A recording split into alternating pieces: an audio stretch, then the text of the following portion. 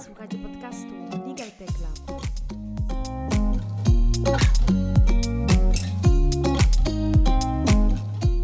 Rozmawiamy o szerokim zastosowaniu nowych technologii w usługach prawnych. Dzielimy się spostrzeżeniami na temat digitalizacji kancelarii oraz debatujemy nad możliwościami, które niesie za sobą cyfryzacja tego sektora.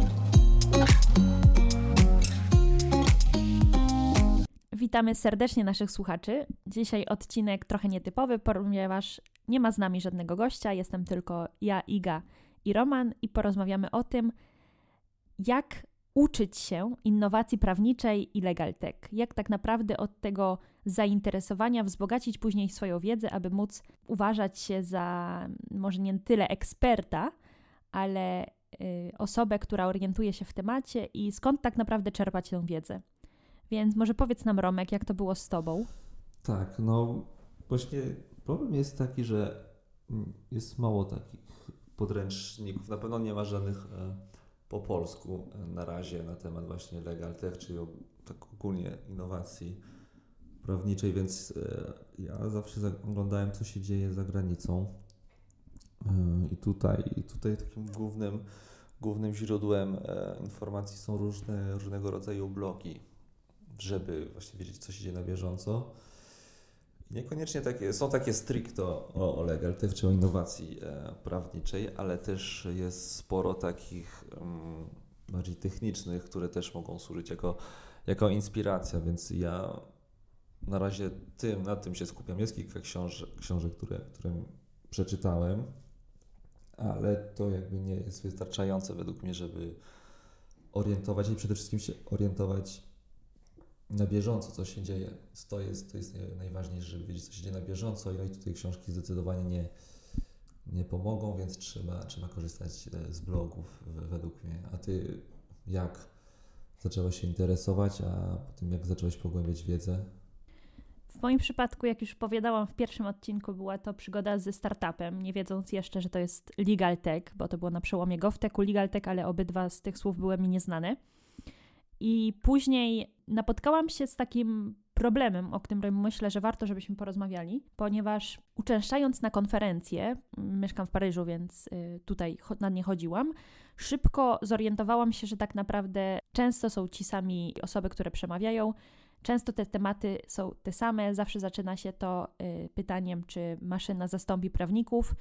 I stało to się dla mnie takie bardzo powtarzające się i tak naprawdę nudne po jakimś czasie, bo miałam wrażenie, że to powoli ja mogę powtarzać te treści, które są z jednej konferencji na drugą klepane i tak naprawdę stoimy w miejscu, więc miałam takie odczucie, potrzebę zaczerpnięcia wiedzy z innych źródeł. I jak mówisz, blogi trochę tak, aczkolwiek z wszystkim, co czytam, jeżeli chodzi o pracę kancelaryjną, już powiem szczerze, że rozrywkowych, takich bardziej blogów czy o lżejszych tematach jakoś nie przeglądam. W ogóle blogów raczej nie przeglądam, także nie jest to w odróżnieniu od Ciebie coś, na czym ja zwracam uwagę. Podcasty, tak. Jest kilka po angielsku, jak mówisz, my jesteśmy jedyni po polsku, więc tutaj nie miałam za bardzo wyboru. Po francusku pojawiło się parę, po hiszpańsku też jest 1 czy 2. Właśnie nie wspomniałam o tym, ale moja przygoda czy zainteresowanie podcastowaniem zaczęła się bezpośrednio od mojego wystąpienia właśnie na temat, co to jest legal tech dla publiczności z Ameryki Południowej. Więc naturalnie zwróciłam się ku podcastom, zobaczyłam, co tam piszczy w sieci, że tak powiem, i do dnia dzisiejszego czasami słucham podcasty, aczkolwiek powiedziałabym, że nie jest to moje pierwsze źródło wiedzy. Skąd dowiaduję się więcej i pogłębiam moją wiedzę o legal techu, to przede wszystkim wymiany z innymi ludźmi w tym środowisku. Myślę, że grupy, takie working group, czy networking, czy też nie możemy mówić o tym samym, jeżeli chodzi. Myślę, że powinniśmy podzielić ten temat na kategorie, bo Romek, chyba nie w ten sam sposób uczysz się ty o ekosystemie startupów legal tech, na przykład w Polsce, ponieważ są to informacje odnośnie biznesów istniejących, czy jakie nowe narzędzia do wdrażania w kancelarii, czy w dziale prawnym. Jest to wiedza bardziej biznesowa i taka nowinek tego, co pojawia się na rynku. Jak najbardziej myślę, że ważna, jeżeli chodzi o ekspertyzę Legal Tech, ale też, i tutaj w moim przypadku myślę, że doktorat odgrywa bardzo dużą rolę, jest to tak naprawdę dość, nawet bardzo rozwinięta, może bardzo nie w porównaniu do innych bardziej historycznych domen, ale rozwinięta działka naukowa. Więc w moim przypadku są to setki, już bym powiedziała, i tysiące godzin poświęcone na lekturze z punktu widzenia bardziej naukowego. A właśnie tutaj są materiały na ten temat?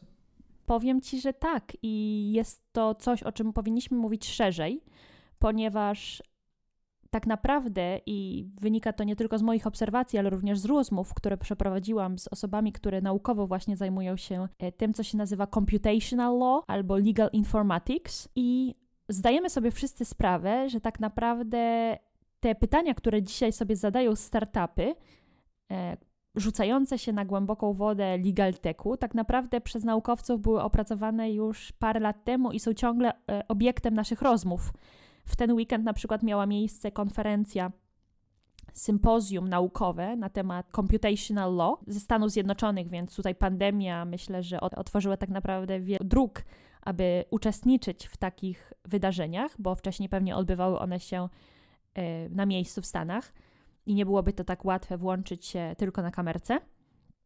I była szereg ekspertów, w większości ze Stanów Zjednoczonych, aczkolwiek kilku też z Europy, z Madrytu czy z Belgii, opowiadających o projektach współpracy uniwersytetów prawa z działami informatyki, wdrażających różne rozwiązania, czy to w zapisach prawa, żeby zapisywać prawo już jako algorytmy i nie później przekształcać prawa na algorytmy, które często boryka się z dużymi przeszkodami, o którym moglibyśmy więcej mówić, ale nie wchodząc w szczegóły, czy tak naprawdę o wykorzystaniu i przewidywanym wykorzystaniu technologii w kancelariach. Więc zakres tematów pokrywa się z tymi, o których my rozmawiamy, od innowacji prawniczych do wykorzystania legal tech. Jest też bardziej perspektywa nawet filozoficzna, na przykład zastanawiając się, czy technologia to tak naprawdę wszystko i czy my chcemy do tej technologii tak bardzo dążyć. Bo jak wczoraj zresztą podkreślali, w niedzielę referuję się do konferencji, w której miałam okazję uczestniczyć, technologia nie jest rozwiązaniem na wszystko i legal tech też nie jest rozwiązaniem na wszystkie problemy, z którymi boryka się sektor prawniczy, a jest ich wiele. No tak. A właśnie, mówisz, że jest dużo materiałów naukowych, ale jest mało tak naprawdę takich kursów czy kierunków nawet, które by dążyły do kształcenia eksperta legal techowego. Nawet rozmawialiśmy o tym w naszym podcaście. A czy są może takie kursy nie tak, że nieoficjalne, ale takie typu Coursera czy Udemy, w którym miałeś okazję korzystać? Tak, zrobiłam ten z Harvarda. Aha. CLS 500, myślę, że on się nazywa, czy CLS 50, na pewno wpisując w Google Computer Science for Lawyers, myślę, że on się nazywa, wyskoczy Wam adekwatny kurs, jest on bezpłatny. Ale to nie jest bardziej o regulacji tych nowych technologii niż o tym, jak je wykorzystać w pracy prawnika? Nie, jest on bardziej o tym, co to jest algorytm, jak zrozumieć takie podstawy informatyki dla prawnika, więc ja myślę, że to jest niekoniecznie coś, co jak mówisz uaktualni naszą wiedzę już na temat istniejących narzędzi, bardziej jest to po prostu podstawy, które ja uważam są niezbędne, żeby móc później pogłębiać swoją wiedzę. Okej, no to jest ciekawe i nawet jeszcze sam zresztą ja na razie starałem się pogłębić swoją wiedzę o takie kompetencje techniczne lub miękkie, soft skillsy, takie typu design thinking i takie rzeczy.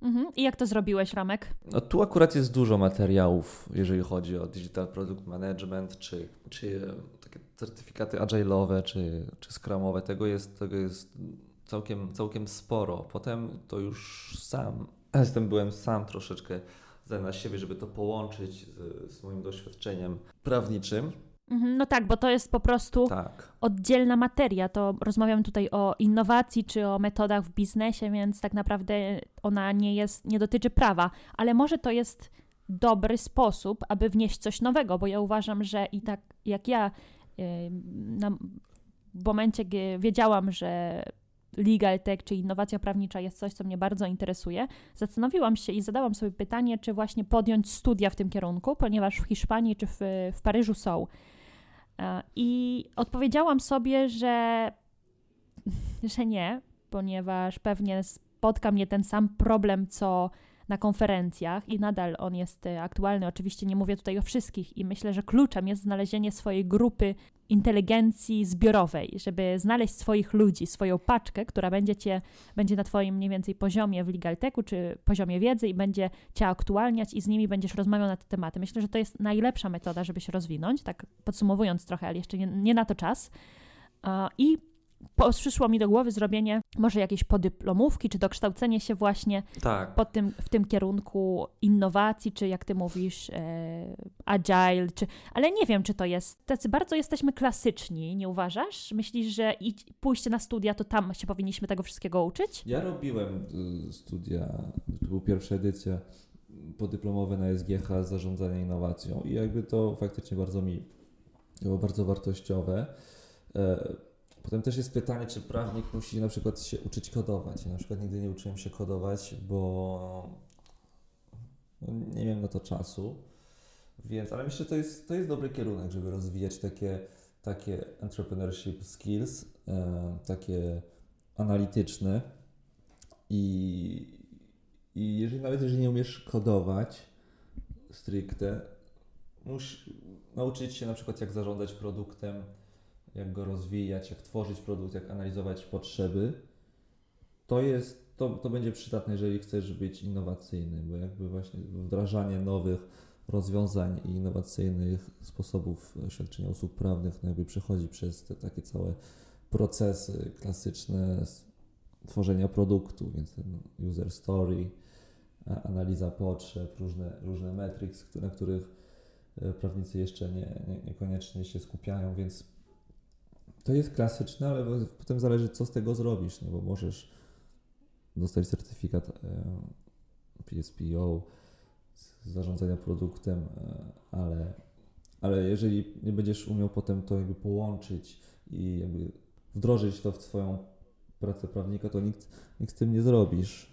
No właśnie, ale ja nie wiem, czy jestem do końca przekonana do tego, co mówisz. Na pewno są to informacje, których nigdy za wiele, więc uważam, że ktoś interesujący się innowacją prawniczą jak najbardziej jest wskazany, żeby nabył takie umiejętności. Nie jestem przekonana, czy idąc na studia, aczkolwiek moim zdaniem zawsze warto wychodzić z takiego, może to jest bardzo zawężone myślenie, ale wydaje mi się, że zawsze trzeba wiedzieć, po co się robi rzeczy.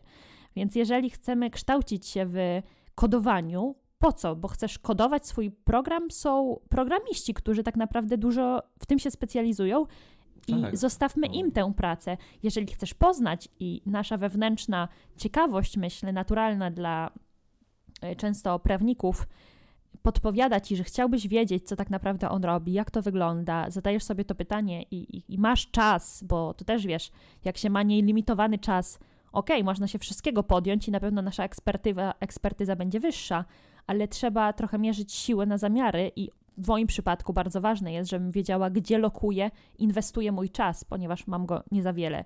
Więc gdzie najbardziej warto lokować ten czas, którego mamy niewiele jako prawnicy, żeby wzbogacić swoją wiedzę na tematy innowacji prawniczej czy legal tech?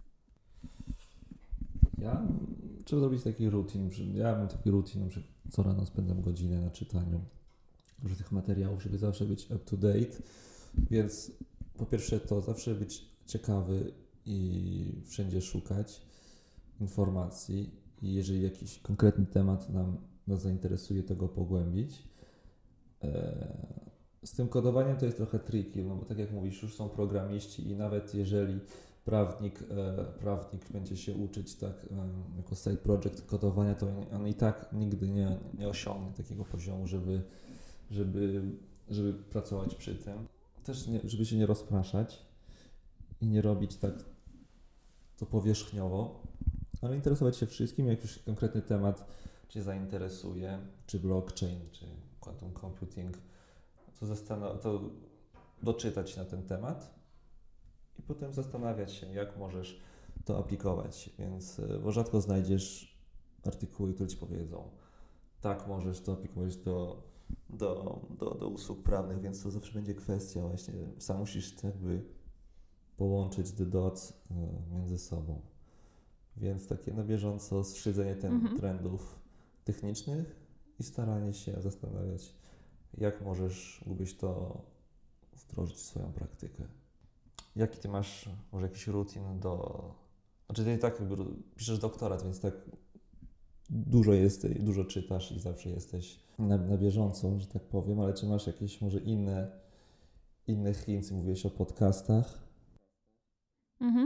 Ja myślę, że nie możemy od każdego wymagać, żeby poświęcili tyle czasu, ile poświęcam ja na czytanie prac naukowych na ten temat, więc jest to nierealne, plus też nasza aktualnie możliwość skupienia się nie pozwala na, moim zdaniem, czytanie, nie wiem ile stron mogę czytać wieczorami i nocami, około 60-70 na dzień, wiadomo, nie każdego dnia.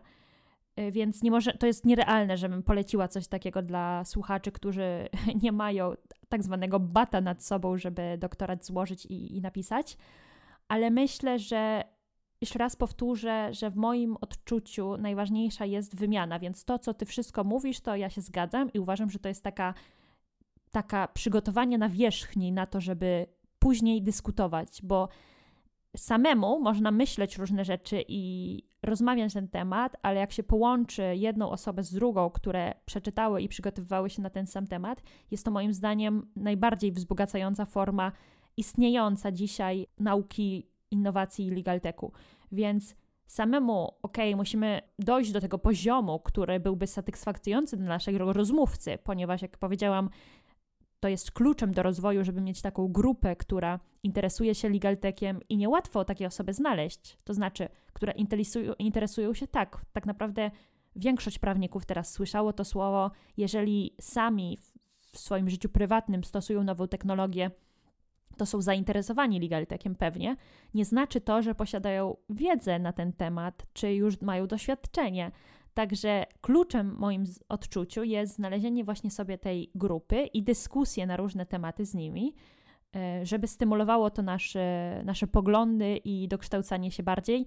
Też zachęcam, oczywiście myślę, że to jest goes without saying, żeby konsultować źródła we wszystkich językach, jakich mówimy, bo spostrzeżenia są inne i łączenie tych doświadczeń z osobami, które również mają obserwacje z innych rynków niż polski, może być bardzo, bardzo wartościowe. Tak, no zdecydowanie. No właśnie i ty, gdzie byś oglądała? No na przykład ja uważam, że Ryszard Susskind, Londyn, Stany, to faktycznie jest bardzo, bardzo stymulujące i bardzo ciekawe, ale to zawsze mówię, że trzeba to troszeczkę nabrać dystansu do tego, bo to są inne rynki, inne skale i to wszystko, co tam się dzieje, niekoniecznie możesz stosować to na polski rynek. Ja myślę, że w wyborze tych źródeł każdy musi zadać sobie pytanie, kim chciałby zostać. Tak naprawdę legal tech i innowacja prawnicza jest dziedziną bardzo dużą, więc musimy na początku zastanowić się, czy bardziej widzimy się w roli tworzenia własnego produktu legal techowego, czy chcielibyśmy bardziej doradzać kancelariom i działom prawnym na temat wdrażania tych innowacji, czy chcielibyśmy oddać się karierze naukowej właśnie i wtedy musimy wybrać inne te źródła wiedzy. No właśnie. A ja tutaj mam pytanie dla Ciebie. Ja sam się zastanawiałem, żeby nie zapisać doktorat na ten temat. I tutaj pytanie. Jakbyś chciał napisać doktorat na temat innowacji w zarządzaniu kancelarią czy w świadczeniu usług prawnych, czy to byłby doktorat prawa, czy nie bardziej w jakimś kierunku zarządzania? Czy... Tak, moim zdaniem jest to kierunek zarządzania i tutaj uśmiech w Twoją stronę, ponieważ taki doktorat się ukazał miesiąc temu z Uniwersytetu Paris 1 czy Paris 2, właśnie z działu ekonomii i zarządzania. Ale jak Ci już wspomniałam, naprawdę istnieje wiele tematyk prawnych w tym zakresie, nie tylko regulacji. Myślę, że to też się będzie zmieniać i musimy być bardziej optymistyczni, mówiąc, że pojawiają się też kursy nawet w internecie. Może ty już o paru wspomniałeś, ale myślę, że one będą pojawiać się też i po polsku. Ta ich jakość będzie coraz wyższa, także tutaj też trzeba to pamiętać, że dopiero tak naprawdę jesteśmy na początku tej drogi w Polsce. Tak, no zdecydowanie. Ale posłuchajmy też, co nasi goście, byli goście, to taka niespodzianka, Tak. mówią o tym, jak zdobyli wiedzę w LegalTechu i co polecają naszym słuchaczom, żeby kształcić się w tym zakresie. W pierwszej kolejności odpowiedzi udzielił pan Tomasz Zalewski. Myślę, że nie ma jednego modelu edukacji w zakresie LegalTech. I osobiście najbardziej preferuję indywidualne zapoznawanie się z informacjami, które rozproszone są w internecie.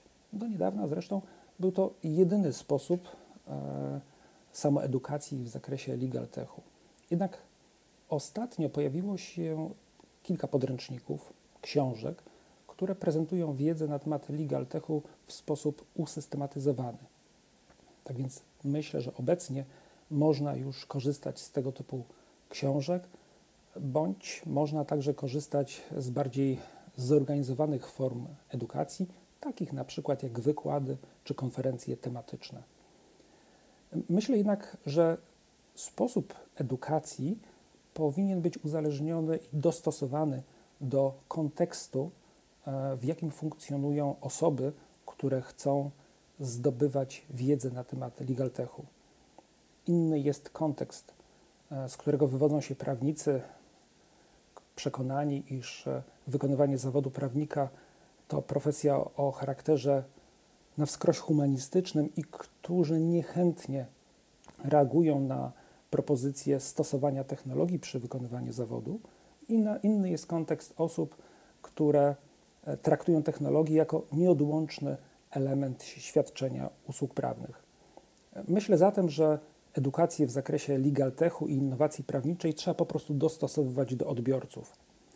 Inna będzie edukacja skierowana dla studentów, inna dla aplikantów, a jeszcze inna dla prawników, którzy od wielu lat wykonują ten zawód.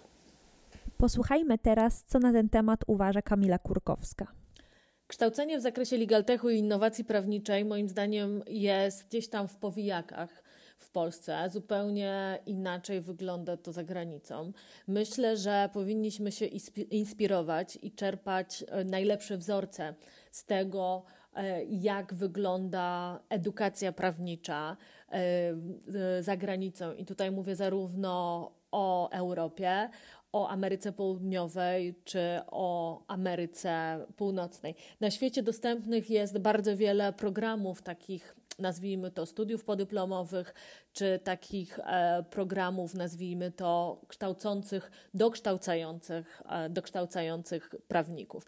Moim zdaniem to, co zrobiła dobrego pandemia, bo tak możemy, tak możemy myślę powiedzieć, jest to, że w sieci jest dostępna ogromna ilość bardzo ciekawych